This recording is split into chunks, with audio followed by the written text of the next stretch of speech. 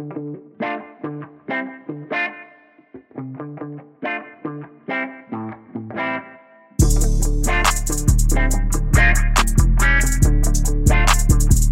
back, everybody. Another edition here of the Auburn Undercover podcast on the 24/7 Sports Network.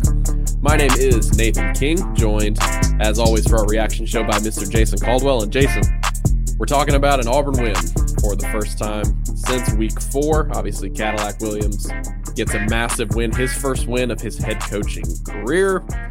Technically, obviously, Auburn's interim head coach. A huge game there on Saturday. Like we talked about leading up to this one, you wouldn't know it from a zoomed out perspective. Couple 3-6 teams, but that atmosphere was unreal. We talked about it in pregame, how it almost had an Iron Bowl type. It probably sounds crazy for people who weren't there, that it had an Iron Bowl type buzz.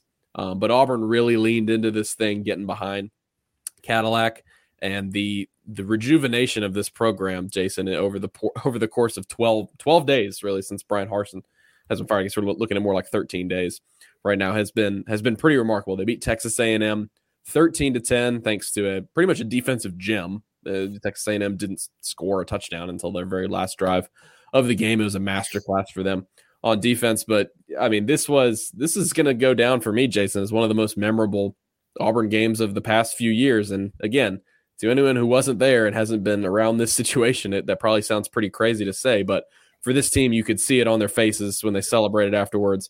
Obviously, you could hear it in Cadillac Williams' voice. You could see the celebration and how much happiness this brought him and the fans there. This is a huge win for a bunch of reasons, and it's crazy to say that for a team that's not going to go to a bowl game, but this team has really turned it around in the past couple weeks in terms of the overall feeling in the program with Cadillac now. Yeah, there's been some bigger wins the last couple of years in terms of maybe what it meant at the time when you're talking about just on field. You think about LSU and Ole Miss last year, a couple of wins that were important in their own way. In the end, they didn't wind up being very important because of the way the season turned out. To me, it felt like that was probably as big a win as going back to the 2019 Iron Bowl, to be quite honest. I think about program win. When you think about the importance of it from a program standpoint, and just overall feeling, there's a lot of emotion, a lot of excitement. The crowd was into it. Now the cold weather and wind sent some people home early because it was especially brutally cold on the east side of the stadium where that wind was blowing from the west, and so that sent some people home early. But the energy level, the excitement, crowd, the way this team has played. I just can't get over the way this defense has played. To be quite honest, last 2 weeks, it looks like the defense that we thought we would see from the get-go. And we haven't seen much of the last 2 years, to be quite honest. Saw the Alabama game last year, but this is an Auburn defense that's gone out there and they're competing. And it's different. People wondered about how the offense would be different. Heck, this defense is different. In 2 weeks, they're playing more players. And they're rotating guys up front. And it cannot be a coincidence that's happened without Brian Harsin as Auburn's head coach. It just can't be. The same thing happened last year. Obviously, it's something that he wanted to keep his main guys on the field. And now you look, and they're rotating guys up front. They're playing younger guys. They're playing more bodies everywhere. And it's paying off. It seems fresher, got more energy. They're executing the defense, and they're playing fast and physical. And so that's where it starts with me. But, man, really impressed by Will Friend and Ike Hilliard and kind of especially the run schemes they dialed up on the night when it was pretty tough to throw the football. Robbie Ashford did not have a good day, but heck, Texas A&M didn't throw it very well either for the most part. It was a tough night to throw the football, and so Auburn was able to scheme some things up in the ground game and put some new wrinkles in. I thought it was very well done by this kind of makeshift offensive staff for Auburn, and what it means moving forward. We'll find out. Obviously, at the time and in that environment with recruits on campus and all those things, it felt like as a Auburn program that was one that was going to be pretty meaningful. And maybe we'll find out in the next couple of years just how meaningful it was.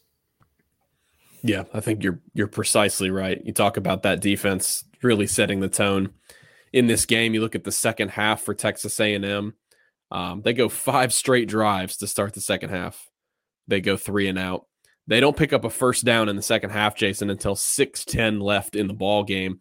They didn't get into the red zone the entire game until the very end, obviously, when they scored that touchdown to make it 13-10. Obviously, Auburn was able to recover the onside kick there. Pretty slow moving first half, only 4 drives for each team. Auburn scored, of course, the first points of the game. Big run by Tank Bigsby down the sideline. And then Robbie Ashford hits Javarius Johnson for a touchdown. I didn't realize until look back again, Jason, that VAR's touchdown was the only reception by an Auburn receiver in this game. It was all rushing attack. I agree with you that this running game was impressive. I liked some of the reverse action that they ran, getting their best playmakers in space with a lead blocker. Both Jarquez Hunter and Tank Bigsby had 121 yards. They both had exactly 121 yards on the ground. I thought the best thing, I don't know how this looked from field level, really liked the running style of Jarquez Hunter in this game because he is not as downhill powerful as Tank Bigsby, who was maybe able to cut through some of it between the tackles. He realized pretty quickly when it was bottled up there in the center, he was able to bounce it outside. He did that 3, 4, 5 times maybe for double-digit gains. And Cadillac Williams talked after the game, Jason, about just how much he's leaned on this position group, not only on the field in a vanilla game plan that's going to yield a lot of rushing attempts, but also off the field, talking about, he confided in these guys that he needed some help. He was a little bit scared when he took over the interim role.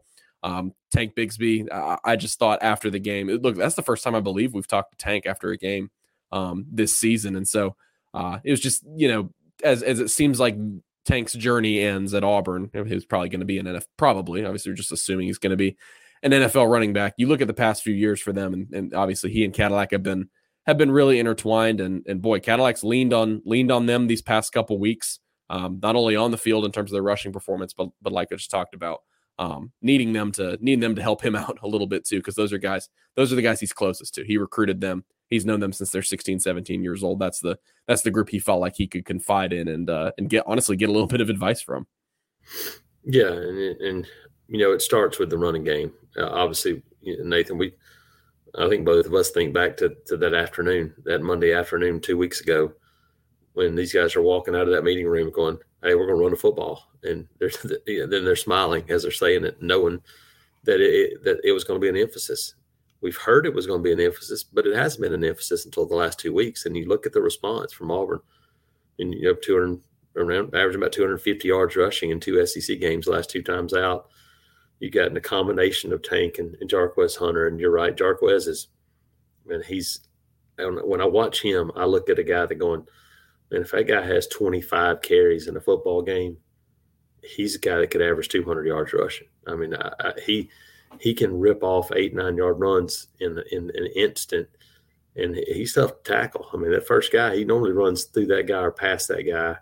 And so, interesting dynamic here these last couple of weeks. When you start talking about this Auburn team, and, what they're able to do, how they can finish, the way the defense is playing, running the football. Got to find a way to create some plays in the passing game.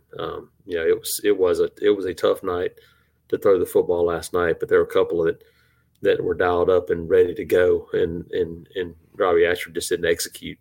And the wheel route to Jarquez Hunter is about as wide open as somebody's going to be, and that's one of those plays. Robbie Ashford's a 30-year guy, but he's a young quarterback. When you're mature a little bit, you realize, what. I have to side on the air. I'm going to err on the side of caution and underthrow this one. If anything else, you got to let him catch it, because it's going to be a 50-yard gain no matter what. So I thought there were some plays that were there to be had, but running backs run extremely hard. Offensive line, you get Jaleel Irvin in there at center again for Brandon Council, and rotating those guards like they've been doing. Hey, they just kind of could keep rolling along, running the football, and it's a really good sign, and not a surprise though. But with Cadillac taking over, Will Friend moving play caller, and now you got 3 offensive line coaches on Auburn's offensive staff and a former running back as now the interim head coach. You got to know that the running game is going to get a lot of attention. And over on the other side, we've seen those have been the two biggest developments for this team since Cadillac took over. You talked about that defense improving over the past couple of weeks, since not really improving, but just, tapping in on what we knew they could be successful in. And I thought about it today, Jason. You look at this pass rush, even without a guy like Akuliota, this is a strong defensive line. There's a couple NFL guys up there, and Derek Hall and Colby Wooden have really been able to flex that these past couple of weeks. But the way Georgia runs the ball, the way Ole Miss runs their offense, and even the way that Arkansas runs their offense is really, those two are kind of similar, and then Georgia makes things difficult as well. You really didn't get much of a chance to see this pass rush in action, just because they were sort of neutralized in those games. These past couple games, Mississippi State obviously likes to throw it around the yard, and then Connor Wegman had to throw it all over the yard because they didn't have Devin Achane. And so this pass rush got an opportunity these past couple games. They stepped up to the plate once again. Great games for Colby Wooden and Derek Hall. That's really just, that front line is keeping this defense elite. Right now, you had the huge strip sack. I mean, definitely the play of the game, because the strip sack allows you to add that field goal, which put things, Texas A&M scored a touchdown. That puts things out of reach there. You're seeing, I thought about it today. Jason, I looked on PFF. Auburn is the only team with 2 players in the top 10 of the SEC in quarterback pressures. And that's Derek Hall and that's Colby Wooden. You got a guy who can play inside and outside, and then you got a guy who's a little bit more of a pure pass rusher. Again, even though this season has not gone to plan, and they're not going to be able to have, big wins to close out the year, or, a good record or anything like that, I got to think about right now, Colby Wooden and Derek Hall are certainly not regretting their decisions to come back to Auburn for one more year, because they're having first team, second team, all SEC type years right now. And that only furthered in the game on Saturday. Yeah, you're right. I just looked, and those guys combined for 13 sacks. Colby Wooden has 6 sacks from basically an interior line position. Now, he did get a couple of those from the edge where he's kind of coming off. But, the strip sack and fumble, calls fumble against Texas A&M, that guy looked like a pass rusher, but he's 285 pounds. That'd be the thing that would really excite me if I was an NFL scout about Colby Wooden, other than the fact that he's a great kid and model teammate. I mean, that's what you want in a guy. Marcus Harris did some good things, getting some pressure yesterday, getting upfield. And we saw Dylan Brooks in there a little bit more. And so, there's some opportunities, and I thought they're taking advantage of it. Tackling is so much better. I mean, it's night and day compared to what we saw, even just a couple of weeks ago for this Auburn defense. How quickly, you're right. They play different teams. Texas A&M is a team that can, line up with the quarterback run and do some of those things. But, I thought, A&M, Arkansas can. Texas A&M, without Devin Achane was severely limited. I thought the running backs did a pretty good job, early on especially. And once Auburn cut the cutback down, that was pretty much the end of that. And so hard to be, I think, more impressed by, especially defensively, what we saw from this Auburn team against the Aggies. Here's the stat. I don't know if you saw it today from our buddy, friend of the show, Justin Ferguson. Auburn had 41 combined missed tackles against Ole Miss and Arkansas. Over the past 2 games against Mississippi State and Texas A&M, that's down to 12. So it's like you mentioned at the beginning of the show, pretty difficult to ignore the ways that this team is looking better on defense and tackling. Linebacker play, another good game for Cam Riley. I feel like he made a couple good plays in space. He was struggling earlier in the season. He's had a couple good consecutive games now. You had a sack from Owen Papo. So really that front 7 overall is looking like what we thought they could at the beginning of the season, really just kind of peaking at the right time. Jason, it seems like, sort of a foregone conclusion here that the way the season will end, get a win against Western Kentucky. Probably won't be easy. They opened as only a touchdown favorite today against, of course, what's one of the better teams in the group of 5 that'll certainly put up some points on them. Then you go to Tuscaloosa. That's obviously going to be a really tough ask. But the response from we thought all week that they would, Auburn fans would step up to the plate in this game, and they completely crashed expectations. And you heard Cadillac talk about it after the game. This is, who knows what happens with this staff here? Who knows what happens with the next head coach? I think it's pretty clear at the moment that Cadillac is making a great addition to at least be a retention on the next staff. I think you'd be pretty well served as the next head coach to realize what's going on here, look at how they respond to him, and keep him on the staff. But really, I mean, just a storybook night for him. It really was surreal for him to have this opportunity after, during the game, and you saw him running around the field after the game with the students and celebrating with his family. This is something that he's an Auburn icon, and he got an opportunity, unlike any other in this game, and that's one of the reasons this game's going to be remembered by people for a while. It is, and you're right. Be well served to keep Cadillac around after what he's done, but we've seen it happen before. Seen it happen when a new coach is hired.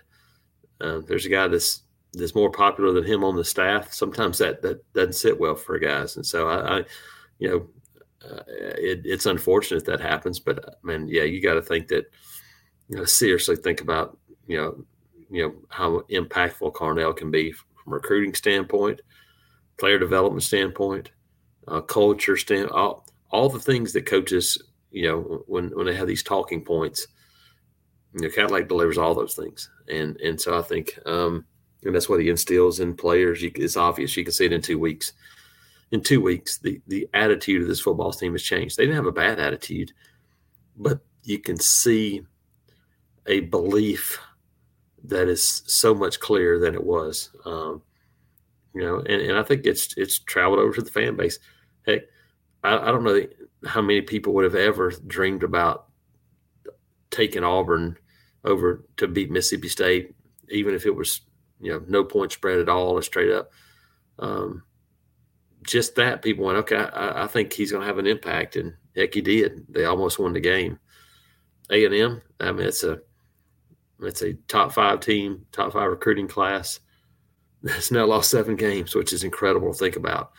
And so, when I look at this Auburn team and look at the job they've done, can they finish it off at home again and get to win number 5 and then heck, see what happens in Tuscaloosa. That makes for another fun couple weeks. It certainly will be. Yeah, it's been, like we talked about, it's been a wild 13 days since Cadillac took over. See what happens against an interesting Western Kentucky. That's a plucky might not even be the right word. It's the number 4 passing offense in the country. They've also got a top 30 yards per play defense. Granted, they play people like Rice and North Texas, but should be an interesting challenge. Auburn's going to have to step it up a little bit on offense. So Auburn beats Texas A&M. They would have been their first 6-game losing streak since 1950. So probably pretty good for Auburn to avoid that one. They get their first win since week 4, and obviously a great day for Cadillac Williams and for the fan base. An unreal environment there in Jordan-Hare State. I would encourage everybody to go over to our YouTube channel and check out the video Jason took after the game. Basically just ran on the field and got in the middle of whatever he could get in the middle of. It was a pretty wild celebration there. Again, you would have no idea if you were just a common passerby and didn't know anything about these teams, didn't know the implications. You would have no idea that this game wasn't for an SEC championship or something like that. So incredible night in Auburn. They beat Texas A&M 13-10. Appreciate everybody tuning in. Today we'll record here early in the week, start to preview Western Kentucky. If you guys enjoyed this show, go leave us a 5-star review. It's the number one thing that helps us out. The bumper music, as always, is by Beats by Mordecai. You guys can follow him on Twitter, SoundCloud, and Instagram. Until the next episode, we will talk to you guys soon. Everybody have a great start to your week.